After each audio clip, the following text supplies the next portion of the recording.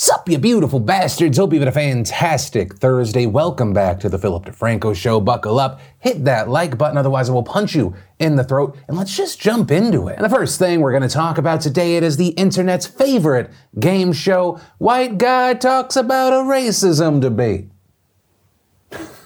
So if you haven't seen, there's this debate around Robert Downey Jr. The way this all started is Downey went on Joe Rogan's podcast on January 15th. And there, Rogan asks him some questions about his role in the 2008 movie Tropic Thunder. In Tropic Thunder, if you don't know, it's a satirical action comedy about 4 actors who are filming a Vietnam War movie. And in the film, Downey plays Kirk Lazarus, a method actor who got pigmentation alteration surgery to darken his skin so he could play a black character for the movie. Now, even in 2008, that caused some controversy, drew some criticisms, but overall, the film was well received by critics. And in fact, Downey was even nominated for an Oscar, a Golden Globe, as well as other awards. And among other things, you have Rogan asking Downey if he thinks Tropic Thunder could be made today. Obviously, as far as the social conversation, we're in a much different place. Do you think that you could do Tropic Thunder today? Would that be possible?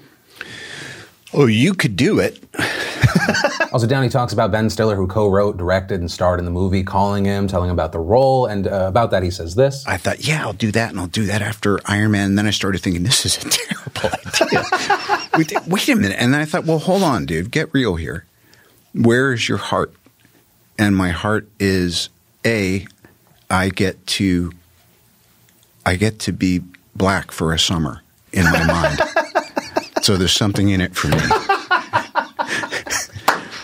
The other thing is I get to hold up to nature the insane self-involved hypocrisy of artists and what they think they're allowed to do on occasion. Just my opinion. Downey then goes on to praise Stiller, how he directed and executed the movie, also talking about reactions. He knew exactly what the vision for this was. He executed it.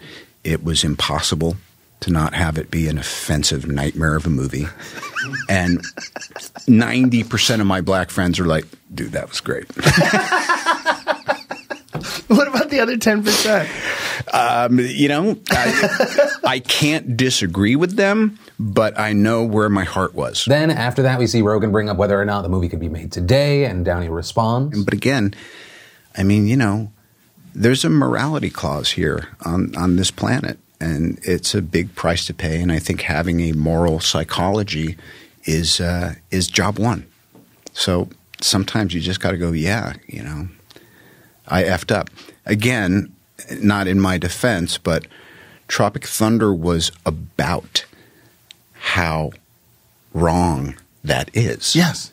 So I take exception. Now, following this, the podcast in general, but definitely this clip, it went viral. You had a lot of people responding. Some criticizing Downey, saying Downey justified this blackface racism by saying 90% of his ignorant black friends in Hollywood praise this stupidity. Another quoting Downey saying that he got to be, quote, black for the summer, and writing, they really think we are fucking Halloween costumes, shaking my head. But also on the other side, you had people defending the role, with responses like, the joke of it was that it was a method actor crawling so far up their own butt that they can't see blackface as a horrible mistake. Or people arguing that it was the character that did blackface, not Robert Downey Jr. People saying this portrayal shouldn't be lumped in with other blackface roles. This because it was a different thing, that the role wasn't doing blackface to mock or injure black people. If anything, it was to mock the character. Though you still had others saying that's still not an excuse to do blackface. Also, part of the reason we're talking about this is one of the responses really blew up, and that was because it was from former Fox News anchor and NBC host, Megyn Kelly, who, if you don't know, had her own controversy 2 Halloweens ago after some comments she made about doing blackface during her talk show on NBC. But what is racist?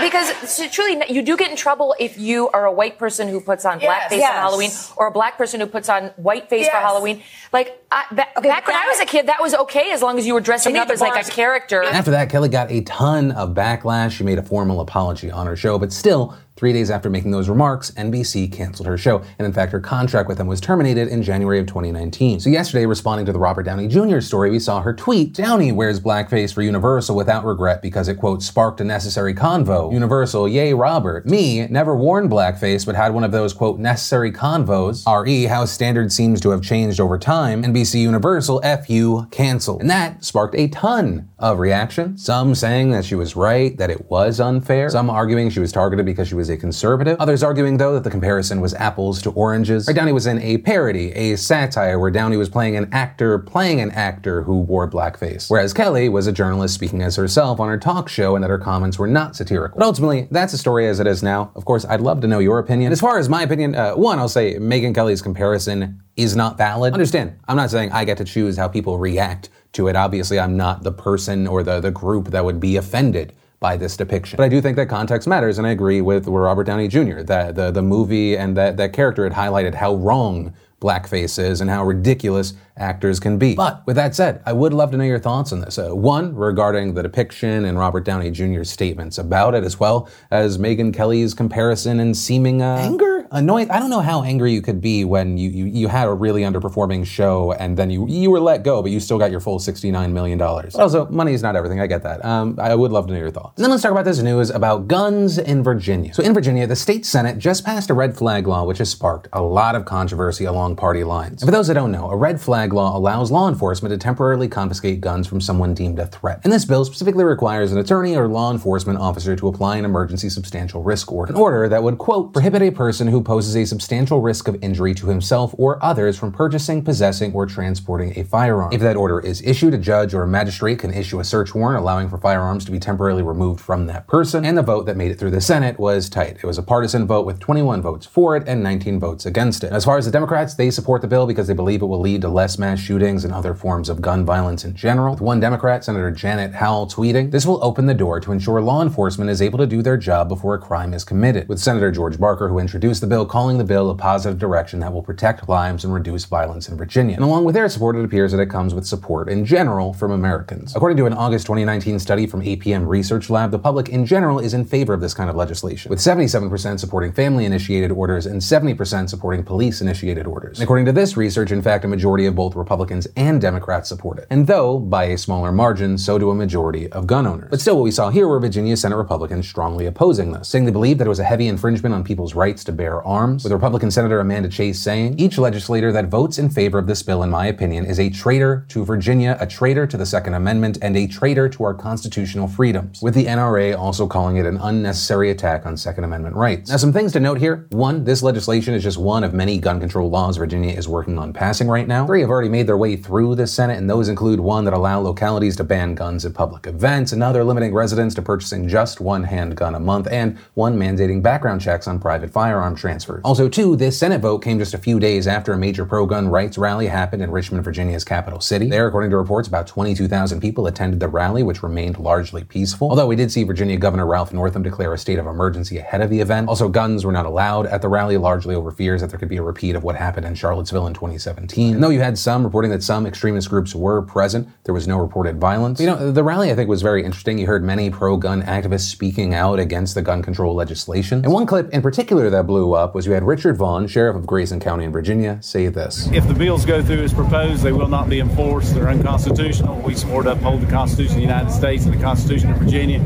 and that's what we'll do." So obviously, these laws remain controversial, and as far as what happens from here, the bill still has to go to Virginia's House of Delegates, which does have a Democrat majority, but not by a wide margin. But if it does pass there, it will go to the desk of Democratic Governor Ralph Northam. And of course, with this story, I pass the question off to you. What are your thoughts regarding red flag laws? Do you think that it's beneficial or it's detrimental? Why not? Any and all thoughts, I'd love to see in those comments down below. And then let's talk about Brexit, because it is happening. 3.5 years after the United Kingdom asked voters whether or not they wanted to leave the European Union, the United Kingdom has finally passed the withdrawal agreement. And during this whole process, we've seen not one, but 2 prime ministers resign. We've seen protests, elections, the UK consistently having to push back the date on when the country would leave. But then last night, the final vote on Brexit happened, and yeah, here we are. You know, like we talked about last time, the House of Commons, they approved the agreement and went to the House of Lords. There was a debate. They added several amendments, things like a provision on protecting the rights of refugee children, basically ensuring those kids can be reunited with their parents if their parents are in the UK post-Brexit. But then we saw the House of Commons say no to those amendments yesterday, which was easy because they have an 80-seat majority. So the Lords, who are not elected, they do not have a conservative majority,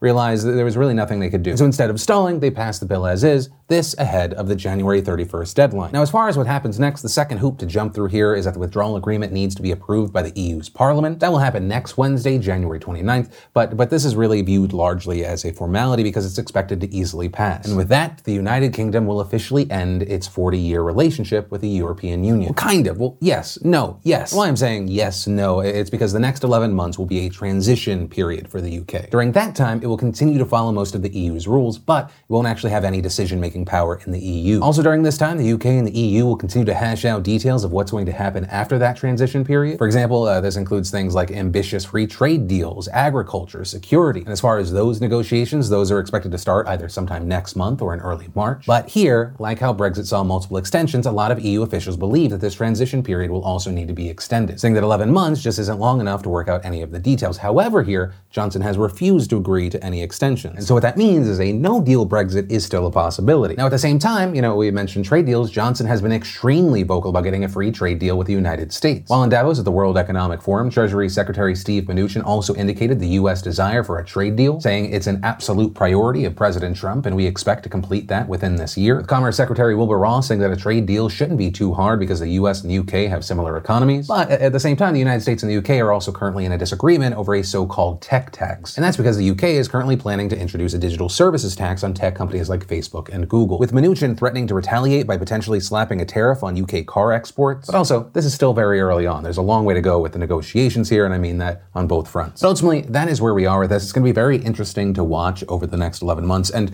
of course, I pass the question off to everyone what they think about this, but also specifically to you beautiful bastards in the UK, anywhere in the EU. What are your thoughts about this now finally getting over this hurdle? And that is where I'm going to end today's show. Thank you for watching another Philip DeFranco show. Also, if you're looking for more to watch, maybe you missed yesterday's show, it definitely seemed like we got hit. You can click or tap right there to watch that, or maybe check out the new Rogue Rocket video. You can click or tap right there. But with that said, of course, as always, my name's Philip DeFranco. You've just been filled in. I love yo faces, and I'll see you next time.